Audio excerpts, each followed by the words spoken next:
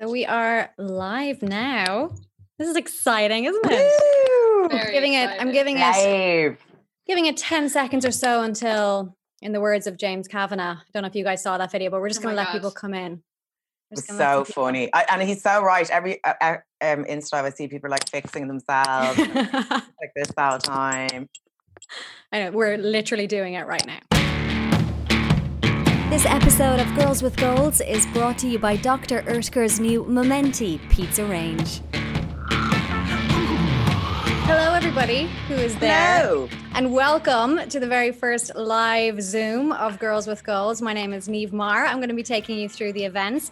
We do have our guests who are here with us as well. I'm going to introduce them in 1 second, but I've just realized that this is a bit odd because everybody can see you guys, but we're going to hold off as if they don't know who you are while I say a word about our sponsors. So tonight's evening is brought to you by Dr. Oetker's new Momenti pizza range, which has just launched, lads. I have to say, right, I'm not going to lie to you. I'm going to be eating this throughout the show. Here's one I prepared earlier. Sorry. Can we take a moment for how incredible Very my gourmet. pizza looks? Look at the It's the wooden tray. It's the wooden tray, right? Everything looks Super more Italian. divine. Yeah. So the whole point about this is taking a moment for yourself. So I'm going to be taking moments throughout the entire show to eat that pizza. And we're going to talk about it a little bit later on as well. Right. I'm going to introduce you since you're here. So I would like to introduce my guest. Comedian and writer Joanne McNally is here, and also athlete and amateur boxer and mental health and wellness advocate MK Slattery. Woo! Clap for ourselves because you can't hear us. Thank you for having us. I'm so excited to have you. Thank you I'm for having presuming that anybody who's watching now are clapping. So that's a great way to start everything. So we're going to kick things off with our game. So it's called 6 Words or Less. And basically, we used to do this a lot on the show, and then we kind of bring it back whenever we feel like it. Joanne, you were on one of the first episodes of Girls with Goals, and you did this back in the day. I don't know if you remember what your words were back then. So it's 6 words to describe yourself. So do you remember what the words were that you said probably 2.5 years ago now at this point? No, can you? I do. I remember. Yeah. Go on, what? Do you? Yeah. Constantly checking my braces for food. Words. Oh, throwback to when I had braces. Yeah. They work, look. They do. Nice. Lovely. Lovely. Yeah. I loved it. And I was very much not expecting, because it didn't describe you at all. It just described your mouth, but it was great. It was very, like, braces are great and all, but like there was a lot of humiliation. You were just kind of like this because stuff like green and all would get stuck in it. And it's like, there's something very embarrassing about having stuff stuck in your teeth. Now I would change it to desperately trying to avoid my adulthood. That's brilliant. Disney. Yeah, that's me now. I love it. I love it. That's great. Thanks. It's very informative. It's an informative sentence. Exactly. Yeah, it sums me up. It gives us a glimpse. Yeah. MK, what about you? 6 words or less to describe yourself? So I understood it as like 6 adjectives, but I think if I was to describe myself in a sentence of 6 words, I'd probably say constantly changing my point of view. Oh, I love that. That's very good. That's very good. It depends. People say adjectives, people do sentences, whatever you want. I appreciated both of those sentences. They were very good. We're going to talk a little bit about lockdown life. We're going to take some time to talk about me moments later on as well. But I suppose we're at the point now, which is an incredible point, where we're starting to see the light at the end of the tunnel. So things are slowly starting to reopen. But I suppose I want to go back a little bit and talk about how you guys have been dealing with lockdown professionally and personally. So Joanne, can you tell me a little bit, like, obviously for people who don't know, you've been in the UK, so you haven't been home in like 3 months or more now at this point. But how has lockdown been for you? Like highs and lows, swings and roundabouts, ups and downs. At the start, I was I didn't really think about the work thing. I was just terrified that my mum was going to die, like, all the time, and that I was terrified that I was going to catch it. And I don't know, I wouldn't go home. Mum was like, come home and like isolate here, and I was like, no, because I'm worried I'll kill you.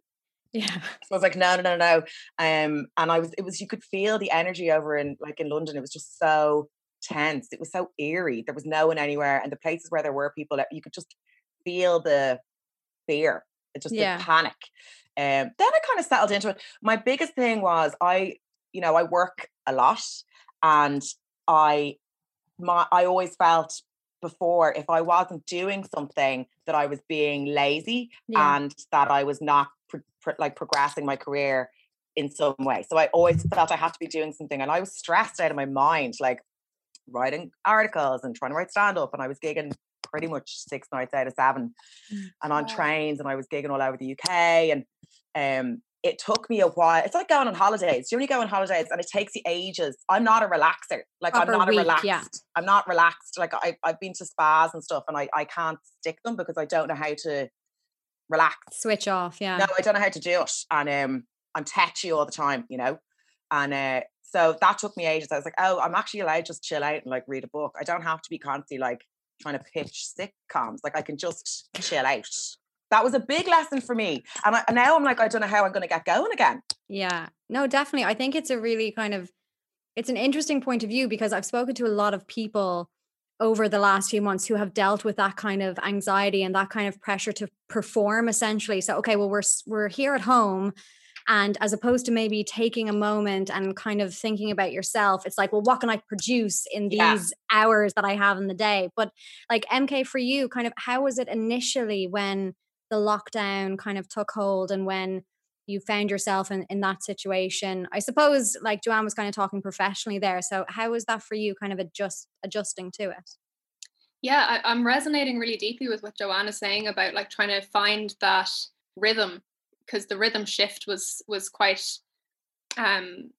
dramatic for everyone, I think. And I think it was like understanding that my identity had been really wrapped up in being busy and being productive and having a lot of outputs, and understanding that like, actually now I need to get to know myself a little bit more from it, like being still and taking time to just switch off, because I had no choice. Like, I mean, there was no jobs coming in, there was nothing really, I wasn't doing anything. I just finished my last set of exams, so I was like, right, I really just have to exist and be here and try to deal with the existential dread that comes from plugging into the news or plugging into social media, and kind of detach from that and give myself space. And initially that was really hard to do. And there was all sorts of teething problems, even like with, you know, being locked up with my partner. Like we were kind of like, there were like arguments that just didn't need to happen, you know, but it's because there's this kind of unearthing situation where you don't have your routine. You don't have an outlet to leave and come back to the house. You're constantly in this one place, and that creates all of this tension that just never existed before. So trying to work through that, I saw it as like an opportunity to get to know myself a little bit better. Because usually when I'm like, you know when you're triggered by something, by like you have aversion to some sort of situation, you might just be like, well, that's not my thing, you know. Even reading something online or reading an article that like I don't necessarily agree with, I was using the time for the first time, rather than being like, that's not for me, being like, what part of me is responding to what part of that? Yeah. What is triggering me?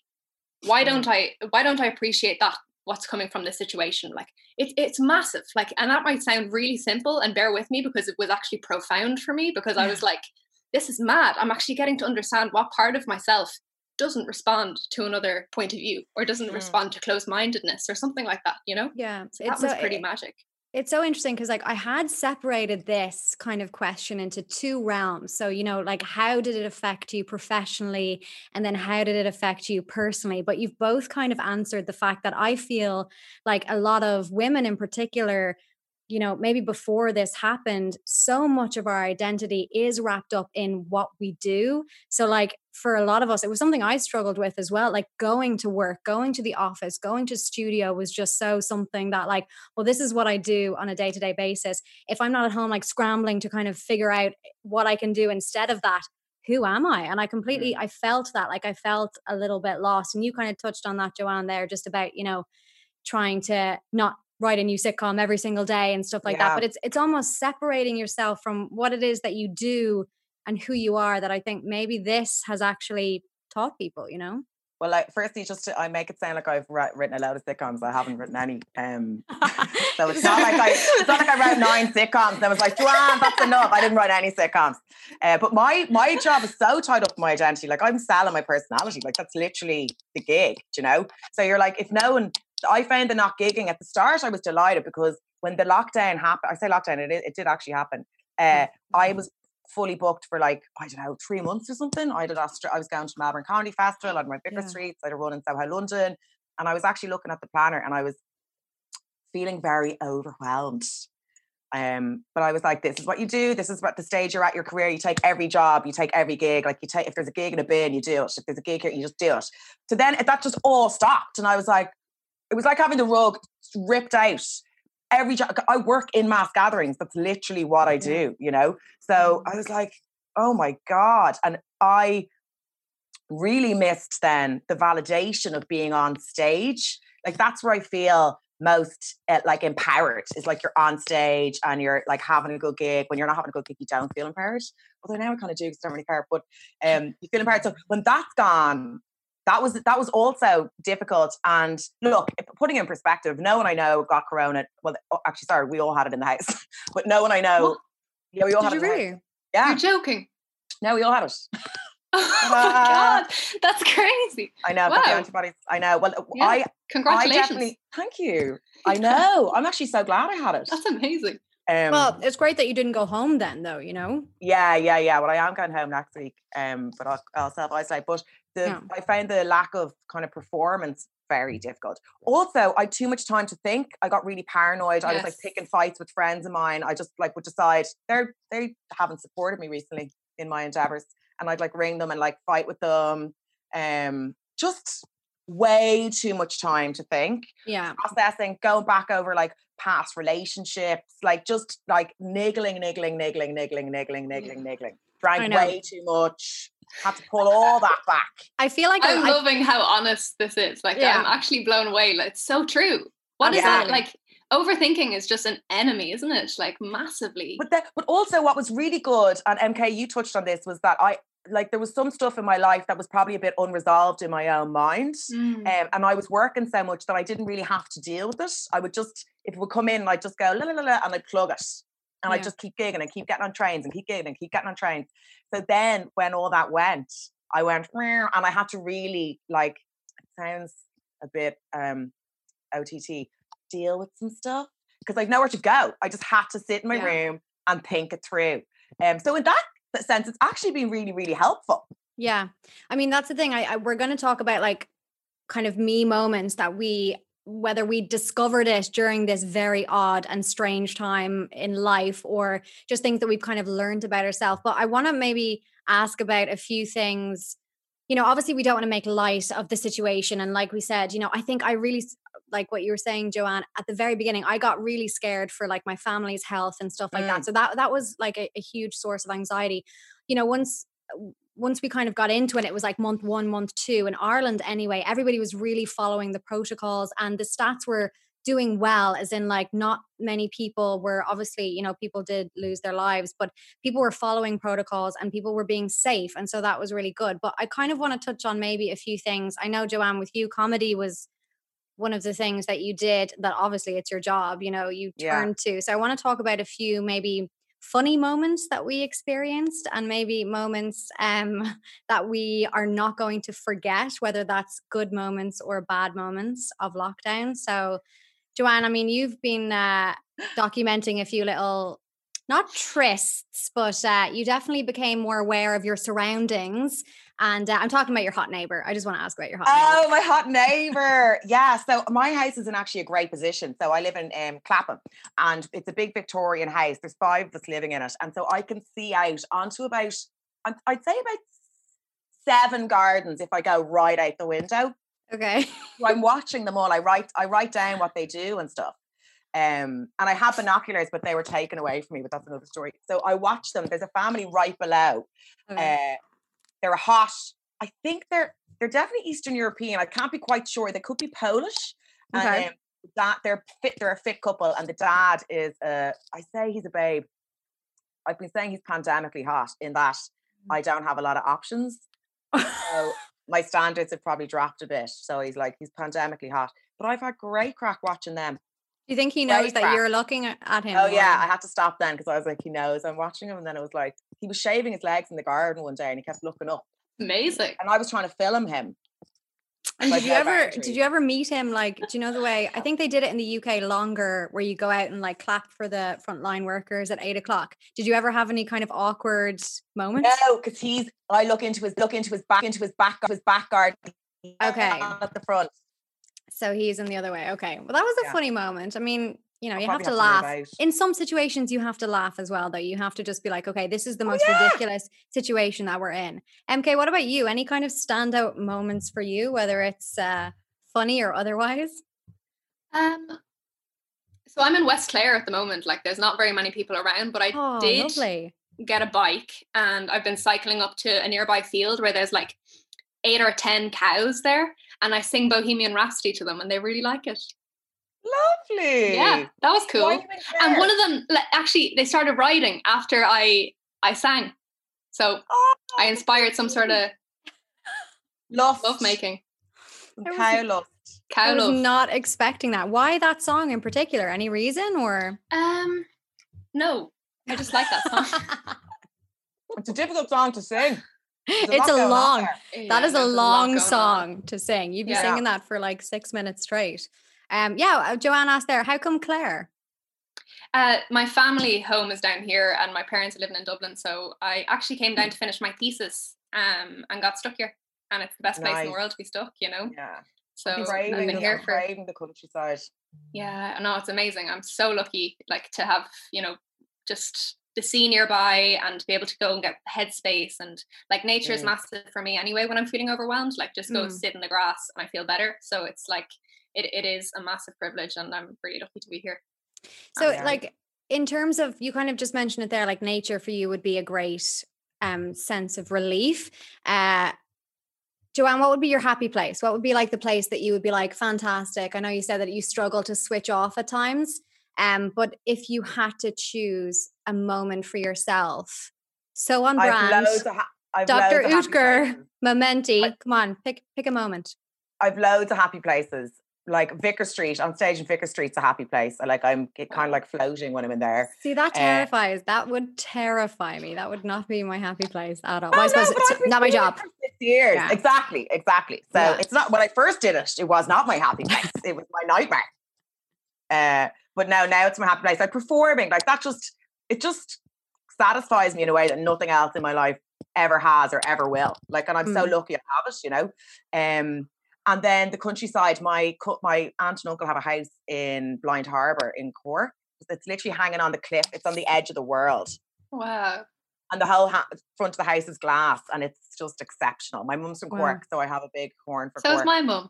That's cool. Is she? Yeah. Oh, whereabouts in Cork? In Ballincollig. No way! My mum is not from Ballincollig, but I have been. I love those conversations. I love those Irish conversations. I love a bit of Ballincollig. So, and also I'm from Killiney, so I'm dying to get home to like Killiney Hill and Duffy and all that stuff. I miss the landscape. I miss the Irish landscape so much. Yeah, it's bonkers. I just didn't think I'd physically miss Ireland. It's weird. Yeah, I feel like it is one of those things, like, I mean, obviously, again, not diminishing, but there's nothing like a global pandemic to kind of knock a bit of sense into you. So like MK, when we get out of this and when we move forward from it, are you going to be taking any learnings that you've had kind of throughout this about taking more time for yourself? I mean, you know, I met you at that fitness event there. Yeah, the lifestyle sports one. Yeah. And when I was talking to you, I did feel like when I'm interviewing people, like I can kind of get from them, I felt very calm, essentially speaking to you, and you were in the midst of doing your thesis, and, you know, there was so much going on in your life that I did really think, you know, she has that kind of centered aura that is given off. But I mean, that was obviously, I'd met you for like 10 minutes. So I suppose, like, for yourself kind of moving forward, what are you going to take with you into post-lockdown life? Thank you for saying that. That's really nice. It was lovely. It was just, it was nice. Yeah, I love that. We that were interview in a was random as well. cave. Do you remember? Yeah. It was very dark. Totally. Yeah, it was total cave. There was the lights went off halfway through the interview. And we kept going. We did. Yeah, I was in the middle of writing my thesis on the Magdalen Laundries, and we were celebrating International Women's Day. So it was an interesting, you know, I had a lot to say, that, you know, just to celebrate how far we've come, like how far we need to go. But, you know, I felt like that was a special day. Absolutely. What did you study? Sorry, just to interrupt. What did you study that you do the masters on the Magdalen Laundries? I just finished my law degree, and I wrote about feminist criminological theories. I wrote about forced labour in the Magdalen Laundries. Yeah. This is why I was like, she was so calm when like MK, when you were explaining that, I was like, how do you have time to be here? Like, are you okay? Do you need to run? Like, you've got so much to do. But you were it was great. You were so centered, and you really kind of just, when you were speaking about it, there was a passion that was coming through. So it was kind of great to see that, obviously. Thank you so much. Thank you. So what are you going to, hold on a second now. She's like, thank you, stop now. Yeah. Are you going to do law or are you going to do boxing? Both. Sound like your mother. Yeah, both. Really? Yeah. Do you think you'd be able to though? 100%. Yeah, I think they actually complement each other, and I've got love for both of them in different ways. Like boxing, I feel far more myself, and I feel like I can kind of like you, the way you're saying about performing, like you're in your happy place. Like when I'm in the ring and I'm fighting and I'm actually channeling my energy, I feel like that is me, in my rawest, most vulnerable but passionate state. Yeah. But with law, I feel like it's kind of a vessel that I can make change, or at least I can contribute in some way to at least being aware of what's going on within the judicial system, within like social justice in Ireland. So there's things that I like. I mean, it is going to be massively busy, yeah, intense, yeah. But she's well able.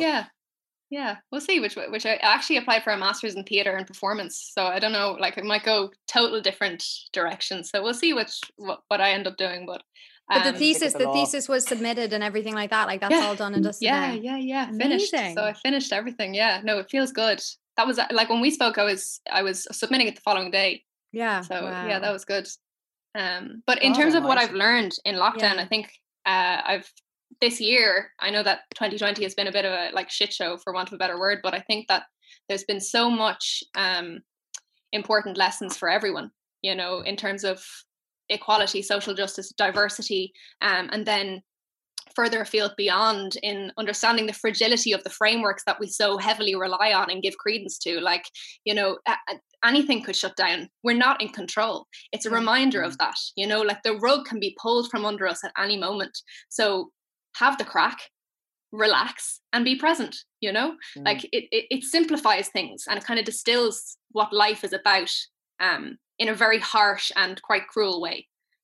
So I think that 2020 has been a massively important year for everyone. Yeah.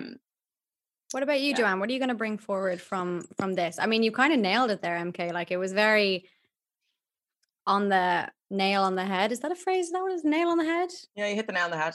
Hit the nail on the head. In terms of what 2020 has been. And yeah, Joanne, what about you? I mean, what are you gonna bring forward? About half a stone. That's fucking grand. You're grand. Yeah. That doesn't matter. No, you're right. It doesn't matter. But there was a time that would have sent me like insane. Do you know what I mean? But now it's like, yin yang, it flows in, flows out. Yeah. What I've realized is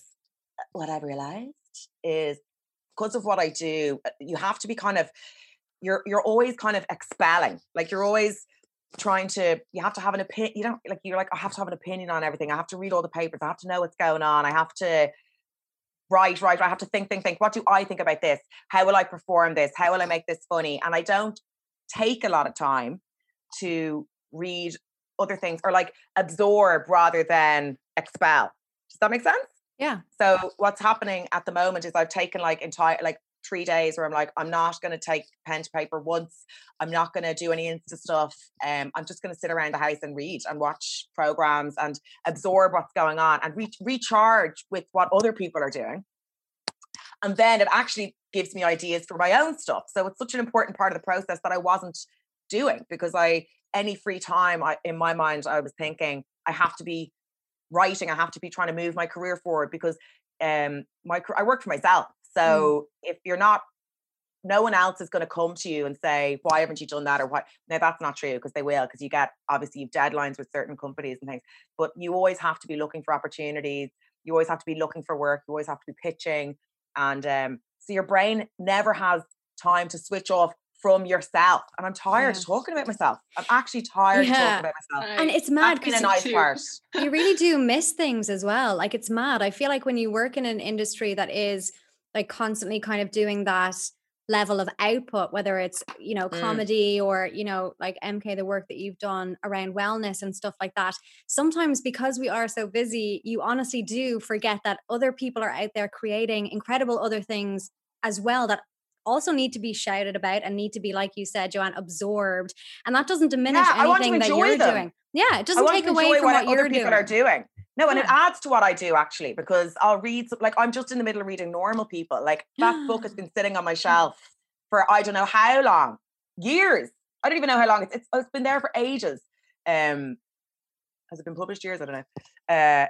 And I'm only getting around to reading it now, and it's so good, and I'm getting so much out of it. Yeah. But up to now, up to the lockdown, I wouldn't have read it. I wouldn't have read anything. Did you watch the show? Stuff that was about comedy. I only would read comedy books, or like talks about directing comedy, or books about comedians' autobiographies. I never read anything outside of that. That's amazing. No, I'm reading the book so I can watch the porno after I watch. It's not a porno, but MK, did you watch it?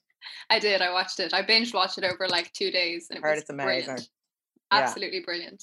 He's so frustrating. Your man Connell. I'm like, just say something.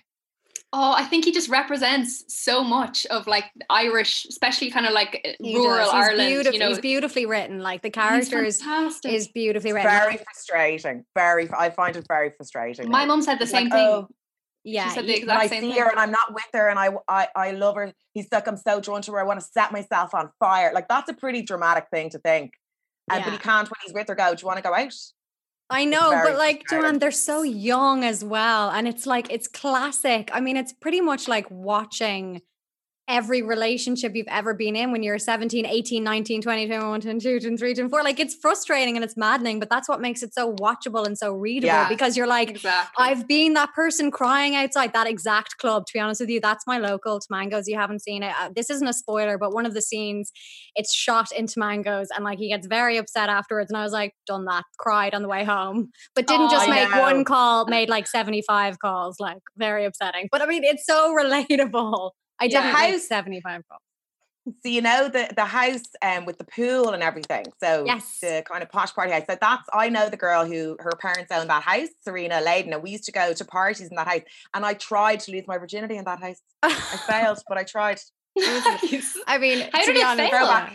Throwback. It was just didn't. The rocket didn't take off. We're digressing slightly, but I knew that if we were going to talk about Normal People at all, we would have started talking about it. And in case anybody is watching or listening who hasn't seen it, we won't do any more spoilers. But it's a great point that you're taking the time to actually go and read some other literature and watch some other things that don't have anything to do with exactly what you're doing currently. I mean, that's so enjoyable. It's just so enjoyable. And like I say, it only makes what I need to do then way easier because I've all this other stuff to feed off. Because usually I just feed off my friends, like their failed relationships or things that they tell me, and I'll try and like kind of wind it into stand up. Whereas now I have this whole, I've been ordering books. It's reading. I'm back into reading. I'm talking to my friends on the phone. I never spoke to my friends on the phone because we always worked opposite. Like I'm free during the day, they're all working. I work nights. It was so hard to chat to people on the phone. Yeah. So now I'm chatting to my friends more. It's been great. I think that is one of the things that I'm really happy about lockdown and stuff like that. Like I've reconnected with a lot of people that I had always been in my life, but that I hadn't necessarily, taken the time to speak to as much as I should have, and things like this. And I mean, life does get in the way, and that of course happens, and people are busy. And once everything goes back to normal, things are going to get busy again. But I think that it's kind of, how enjoyable is it just talking to your friends on the phone? Like you forget that because you're so busy and it's 2020 and you wouldn't have normally done it. Now, to be honest, I am a little sick of the old, I know we're on Zoom, but the Zoom quizzes, to be honest with you, I'm okay about saying goodbye to those Zoom quizzes. Oh, they're out now. They're gone. My worst nightmare was, do you know the way they only give you an hour for free? And I was on a really bad Zoom. And I just wanted to go. There was like 60 of us or something. It was a disaster. And I was like, well, it's coming up to the hour now. This is grand. It'll be out. And then your one was like, oh, by the way, I have premium, so we can chat for as long as we want. And I was like, no! So I made my excuses. I was like, oh, I have to. And I just liked it. Like honestly, there's only so much staring at people you can do. Yeah, I feel like in the really big ones, like the 60 people ones, you can't have a normal conversation. It's very difficult to be like, so Tony, and then they're not listening correctly, and it's a bit of a thing. But yeah, it was fun though. I mean, it was great for the first 6 weeks, and then I was like, nope, see you later. I know, we all have to move on. So we do have some questions that came in, which I'm going to get to now. So we put it out there for all the people who wanted to join the conversation. They had some really great questions, a lot of them to do with setting goals and stuff like that. You know, the lovely show that it is. It's called Girls with Goals. So we're going to get to them now in a second. But I wanted to ask first, it's kind of one of the things that we talk about on the show. So what's coming up next for you guys in terms of your life and your career?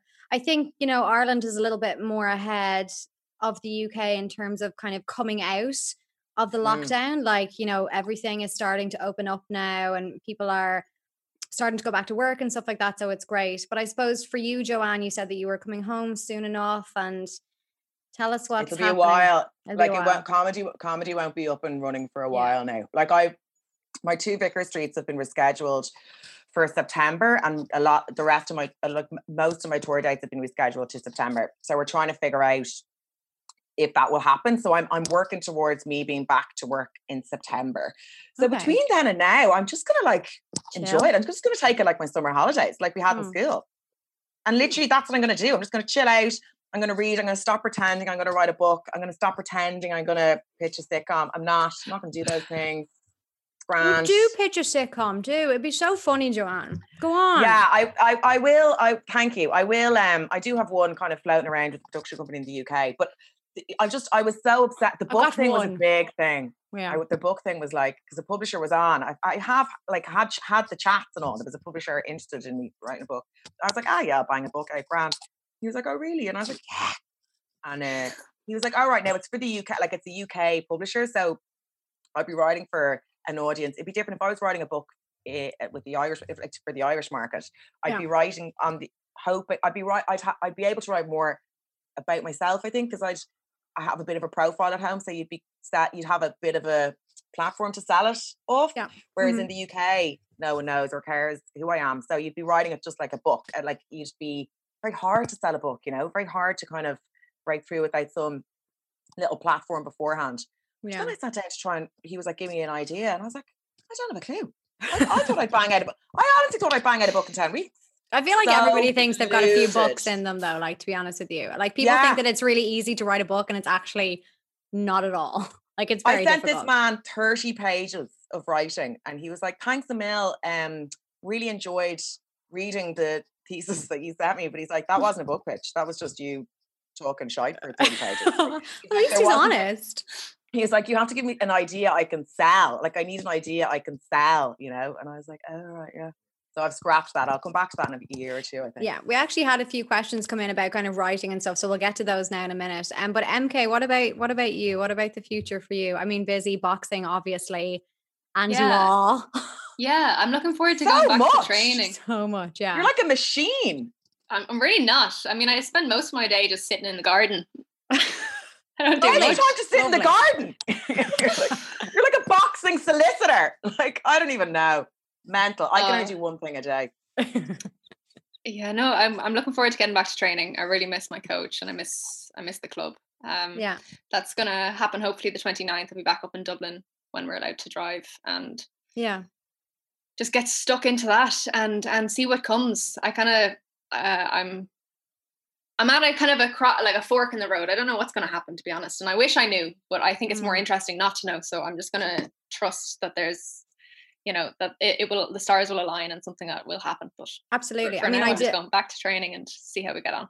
I did have like a huge amount of I felt for athletes quite a lot, especially when everything shut down, just because, you know, the same thing for you, Joanne, in terms of comedy and that being your job. Like for so many people, sport obviously is their job. And then that was just shut down. And I think taking training away from people who it's such a massive part of their life, like, you know, when we speak about wellness and mental health and stuff like that, like a massive impact on so many people. But it's really encouraging that that's going to be coming back and that you'll be able to go back to it and obviously safely and stuff like that, and just follow all the guidelines that we can.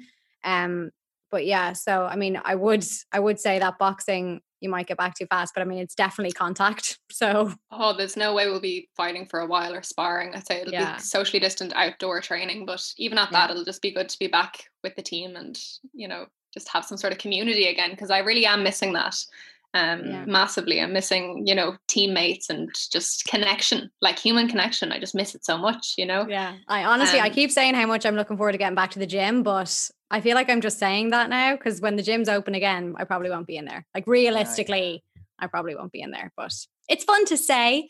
I started working out in my house and I'm actually kind of enjoying it. At the start, I didn't do anything. I literally didn't do anything. And then, like I say, I was putting on weight and I was getting really stressed about that then because these things do stress me out. Yeah. Then I was like, right, and I started working out in the room. I bought some leg weights. I have 2K leg weights. Then I was like, right, need to move up. I've moved on. I then bought 5K leg, 5 on each leg, which is ridiculous. I can't walk. I can't do anything in them. We have weights, dumbbells. We're delighted. We're like doing. I have to tell you, that's amazing. So I've been doing. We have to get to the questions, but I've started Pilates. And I had never done it before. Yeah, just at home, just literally on YouTube. Pilates for beginners. That's what I typed in.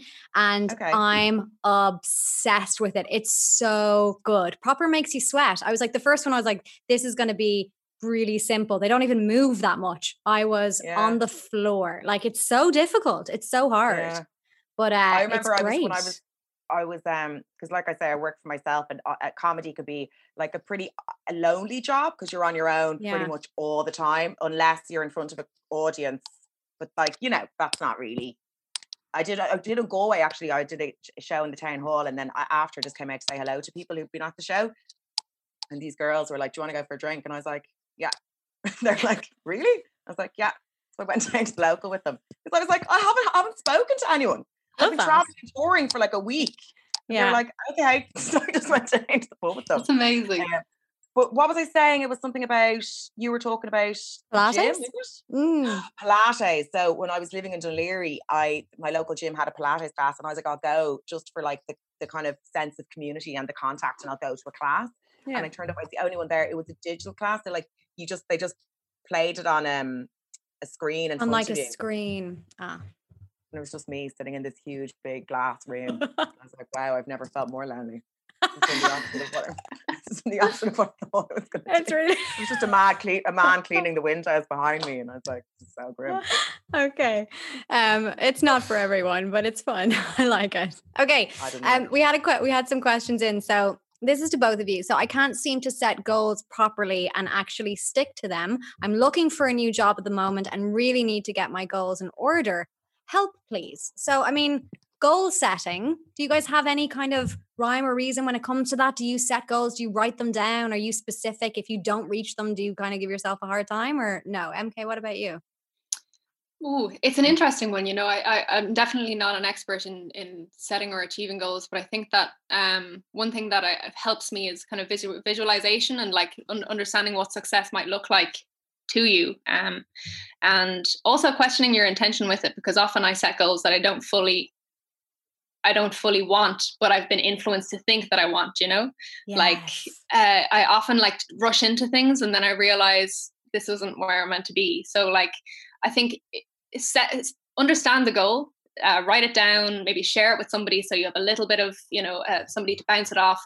But don't hold yourself to it unless it's something that you really have wanted for a long time, and question what part of you wants it. You know, is it because it's security? Is it because it's a, you know, status? What is it? You know, because often my ego wants shit all the time. You know, I'm always like, oh, I need this, I need that.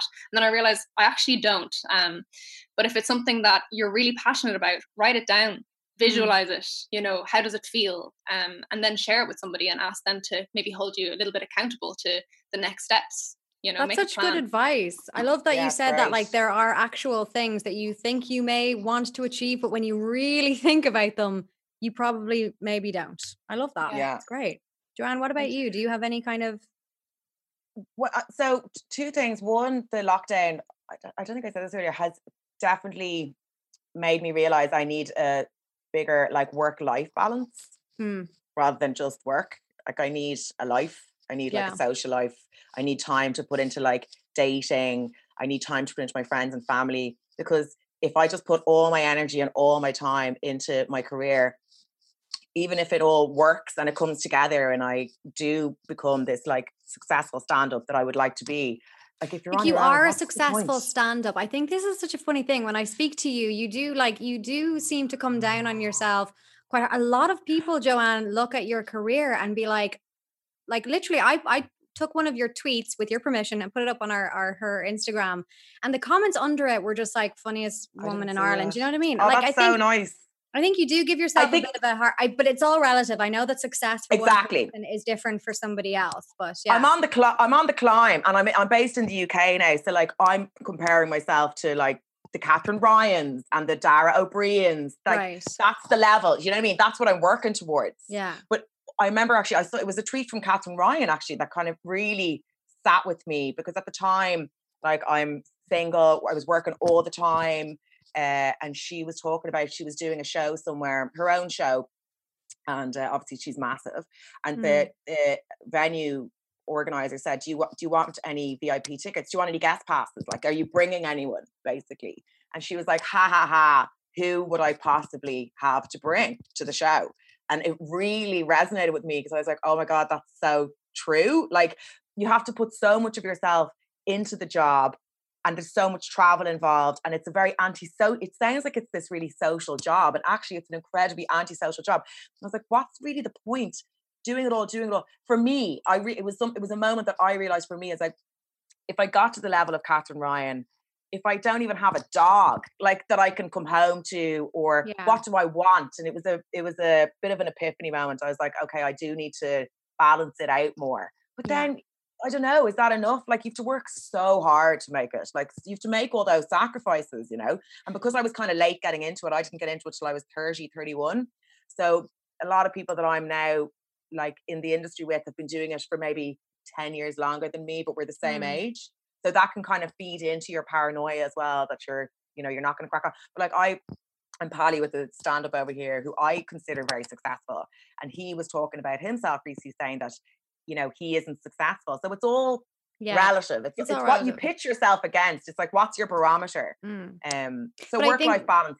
When you're talking about, like I think in terms of like the question about goals and stuff, not everything needs to be in that professional capacity. Like you can have goals for your regular life, and that's like perfectly attainable. That's something that I'm going to try and take with me kind of post lockdown. Like not everything.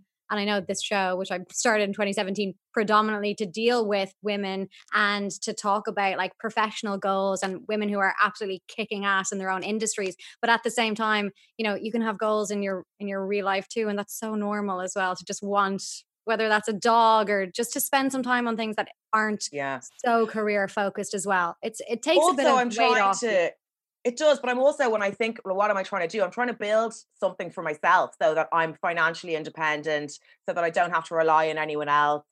But doing that means that I have to be on my own to do it. Yeah. You know what I mean? Yeah. So that's what I have to do. But that's what I want to do. That's my choice at the moment. But I do need to balance it out a bit more. There has to be a bit more social life. There has to be.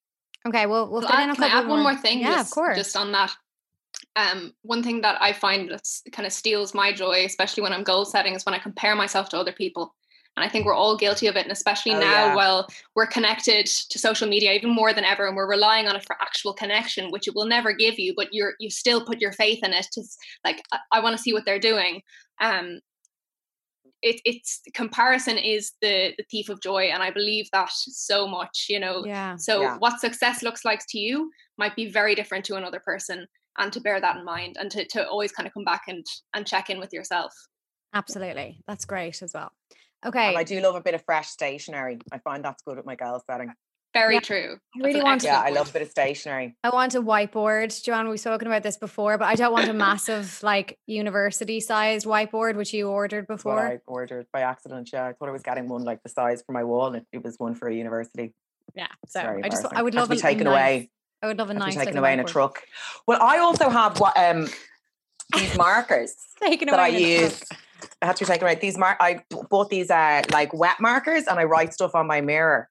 Oh, that's mantras, nice. things to do. Like that. Yeah, like a hipster wedding kind of vibe. Yeah. I love that.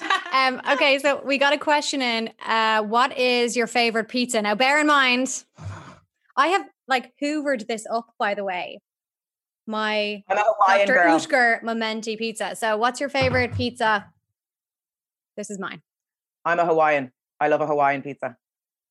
It's a controversial decision, but I love it. I agree. I would be a mozzarella tomato girl. Keep your pineapple. Go to an island and eat it, in my opinion. It's ridiculous. What? Oh. You've an immature palate, Niamh. That's your problem. I was at a party when I was about 14 and my mind was blown when I saw a guy put pear on a pizza, and I've been doing it ever since, and it's quite magical. Sounds good. Yeah. Really? Yeah. Oh, I'm not really mad at that. That's okay.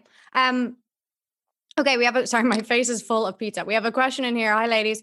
When greeting someone in a professional capacity now, what should we do? This is actually quite a funny question. A wave, a curtsy, a giggle at the situation, and then get stuck into business. Same question for going on a distant date. That's a great question. So professional capacity, I'm just going to jump in because I have always had a weird amount of anxiety about that, because do you know the way sometimes it depends whether it's a formal situation or a non-formal situation, where sometimes you'd get like a handshake and then a kiss on the cheek when you're like meeting people that you haven't seen in a while. Yeah. So hard to know, very difficult. There was that episode of Friends where, you know, Rachel ended up kissing her boss, and it was just it's horrifically awkward. So I actually think that these new social distant rules are going to suit me down to the ground, because it's what I would do is a nice professional nod, and then that's it. Professional nod, and then just move along. It's just do it again. Nice. That's very it. Professional. And give me your casual nod. What's your casual nod? There you go. See, that's so different though. Professional nod. Oh, yeah. Casual nod. Like, and my life is better for it. What do you guys think? How are you going to do? Wave? I don't know. Like when I worked in public relations, it was, oh my God, like you'd go in, you were like, I'm shifting half of the clients. Like you'd have to go in, you didn't know what to do. And it was a disaster. And I always have that fear. Like if you go in for one, is it two? Like, and I always die when I see, I'm watching Housewives of Beverly Hills at the moment. 5 stars. Highly recommend. Love it. Live my best life. When they mix it up, when someone goes in for the second and the other person's pulled back, it's excruciating to watch. So it's not just in my mind, it's really embarrassing. So I like in stand-up, in green rooms, you go in and because you're usually the only female, the men will kind of give you a kiss. Then all the Me Too stuff happened, and now they just kind of put their hands up. They don't want to touch you, which suits me down to the ground. I don't really want to get kissed by strangers. So I just think a high, but I would love to bring curtsying back. That would be very cool. Yeah, it would be cool. What about, same question to you, MK, in a professional capacity first, and then we'll talk about socially distant dates. But MK, what about you? I'm going to struggle with this whole socially distant thing. Like I'm such a hugger, and really? I hug for way too long anyway. Like I'm always called out for like, let go now, you know, like that's lovely. That's lovely that you know that you're a hugger. I'm a very uncomfortable hugger. Really? I find this fascinating. And my sister, there's only like, there's a year between us, but she detests hugs. Like I haven't seen her, and I know that she'll just be like, piss off. There's no way I'm hugging you. I definitely do now. Anyway, I don't want anybody to hug me now. I mean, I didn't like them before, but now in particular, it's going to suit me down to the ground. I'm happy with it. What about dates though? That was kind of a double barrel question. There was a social distant date. We've written quite a lot about this on site. Like, I mean, you've got the nice little 2-meter walk that you can do along the canal, stuff like that. That's so sad. You could go. Yeah, you could go fencing. Go fencing. That's a great idea. Fencing's the only sport that has not been decimated. It's like, I'm writing that down. That is brilliant. And you have a fucking sword that guarantees that you're 2 meters away from the person. I mean, like, wow. MK, I'm putting that in a show. That's brilliant. Unreal. You're welcome. Fencing. That's a great shout. That's a brilliant idea. Yeah. Or paddleboarding. I think like paddleboarding would be a good first date, because like you don't have to be close to them. But fencing, I like the idea of the contact with the 2 meter long, whatever syringe thing that is. Yeah. I love that. We can probably fit in one final question. Do you have any advice? This is probably more towards, well, no, not necessarily. Do you have any advice for authors? Yeah. So basically I want to be an author and I'm trying to get into it, but I don't really know where to start. Any advice? So writing, it's a tough one. you just heard my story about that publisher guy. It's so difficult to get an agent, I guess, but I think you have to write. You have to write like what he was saying. You just need an idea. Yeah. Like that's what he was saying to me. You need an idea. He's like, I know you can write. That's grand. Like most people can write, but you need an idea. That's what they say. Most people have one book in them. Yeah. I'm slowly discovering I'm one of the people that doesn't have a book in them. So I couldn't give advice really. I've never had anything published, just articles and stuff. Yeah. I feel like in terms of whether it's writing or wanting to be an author or just any kind of thing like that you're really committed to, because it sounds like this person just really wants to be this one thing. It's kind of back to what you were saying, MK, about visualization. So like, you know, if it's something that you really want to happen for yourself, believe it, and then do whatever you can to make that happen. But I do feel like it's a tough industry to like break into, you know? Yeah. I'll also say, I remember, sorry, MK, just to say before, and then I'll shut up, that I remember it's also, I would say two things. Practice, like as in, I remember Joseph O'Connor, who wrote Star of the Sea. I remember an interview and he said, I didn't wake up being able to write Star of the Sea. He's like, I wrote a load of stuff that wasn't good before I wrote Star of the Sea. So like write. And also what I would say in this day and age is write for papers like as much as you can. I don't know if that person is or not. So you have a bit of a name as a writer before you go into publishing, because I just think it's so hard to sell books these days, and that you need to have a bit of a name or somewhere to sell it, somewhere to plug it. And plus the writing the articles will give you practice. Yeah. Definitely. Even a blog, like a blog spot or something, you know, that whatever that is. Because I follow this girl who is like an amazing writer, I think totally undervalued and will go far. But like even having that, like an amateur collection of works and just speak about anything you want. But I had a similar experience with a book publisher where I was going to write about my experience with anorexia when I was 9 to 13. And that was when I had it. Too. Were you? No way. Yes. Oh, that's great, isn't it? Like I knew that you both did, but we weren't really talking about it today. But at the same time, we could have talked about it from the very beginning. But that's amazing. Yeah. So, and you didn't get far with the publisher, or you decided not to tell the? No. You know what? I felt like I'm not at the place where I reflect on that time in my life clearly yet. You know, like it's still like I'm still integrating all of that. You know, even though I was.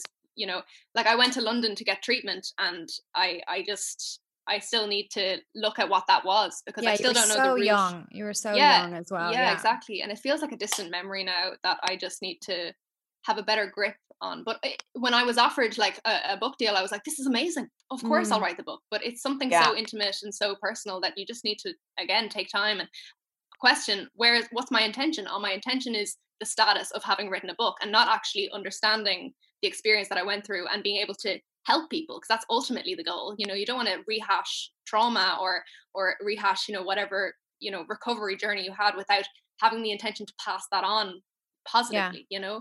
So it's kind of just slowing down, but timing and intention, like those two things that you said there, like so crucial. And I think if that person who wrote in, like whether they have that book already, they know what it is that they want to write about. I mean, I feel like that's kind of half the battle. So whether it's autobiographical or whether it's a story, or, you know, like knowing exactly what it is that you want to do and making sure that it's the right time for you. So like intention is one of the things that I've learned from you, MK. I'm literally listening to you and I'm just like, just visualize that intention, make sure that it's the right thing for yourself and not just what society or what everybody else thinks would be the right call for you, you know? Great advice. Very powerful. Thank you. Very powerful. That's amazing that you've also recovered from anorexia, and we are like anorexia, bulimia. Like, wow, okay. Anorexia and bulimia, I had everything going. Joanne wrote a show about it as well. It's really incredible. Yeah, amazing. So I wrote I'd love to watch a comedy theatre show. At the time, I thought I was writing stand-up, but I was also deluded. No, it was a theatre show. Yeah, it was comedy theatre. Comedy theatre, definitely. Yeah, but it wasn't stand-up. It wasn't stand-up. Like when I went to it, I was like, oh, yeah. Yeah, was that cathartic for you? I guess it was, yeah, because you when I wrote it, I was just my director Una McCavitt. When I wrote it, I would read bits out to her, and what was cathartic was seeing the shock in her face over stuff that I wrote down that I didn't think of as shocking, and seeing your behavior reflected back at you. She was like, "Wow," and I was like, "Oh, I keep saying like, is that really dark?" And she was like, "Yeah, that's really, really dark." So it was actually great, and also it gave me when I got into comedy, it gave me a purpose, as in a reason to recover, because I didn't really have one before that. I just thought recovery was just getting fat. I didn't see any positive of it at all. and then meeting women who had come to the show, that was, I wouldn't say cathartic, but kind of nice, that you're like, oh, this is something I can help, for someone to come and go, oh yeah, I did that too, and see themselves reflected back, but not in a totally earnest way, like in a funny way, in an irreverent way. It was amazing. It was a great show. Rather than like sad, yeah. you know? Take the piss out of it a bit. That's amazing. You've got to take the piss out of it. Can you watch it anywhere, Joanne? No, you can't. I was thinking of putting it on somewhere again. Bring it back. I'd love to see that. I might do it. I'll see if I could do it in Dublin one night. Yeah, because I really like it. Like, it's a good show, you know. Una was great. She kind of dramaturged the whole thing, because a lot of it was just pages and pages of me rambling. Yeah, but, it's amazing. It was brilliant. Guys, unfortunately, we are absolutely out of time now, but I just want to say, before I say goodbye to you guys, I want to say thank you to the sponsor for allowing us to put this on. It's been incredible to have you guys. So a big thank you to Dr. Oetker. Of course, the new Momenti range is out now. So don't forget, like what we've been talking about, to take a moment for yourself as well. And yeah, just set your intentions. I feel very zen after that conversation. So Mary-Kate, that's MK. I'm not zen. She's zen. She's making us zen. You're both zen. Joanne I'm and hysterical MK at all times. You know that. No, I think you're fantastic. I love the honesty and the vulnerability. That makes me feel calm, and there's a lot of realness. I love it. Absolutely. Yeah. You too. Lads, did you enjoy yourselves anyway? Just have a good time. Yeah. Really enjoyed it. Thank you so much, Niamh. It was fun. Yeah, it was great. And thank you to everybody who's listening now or who will be listening as well. It's been an absolute pleasure. So I'll let you off. I've got about 18 more pizzas to get through. So I'm going to get to it. So sadly. Nice. Bye, guys. Nice, guys. Thank you. Thank Bye. you. Night. Bye. This episode of Girls with Goals is brought to you by Dr. Oetker's new Momenti pizza range.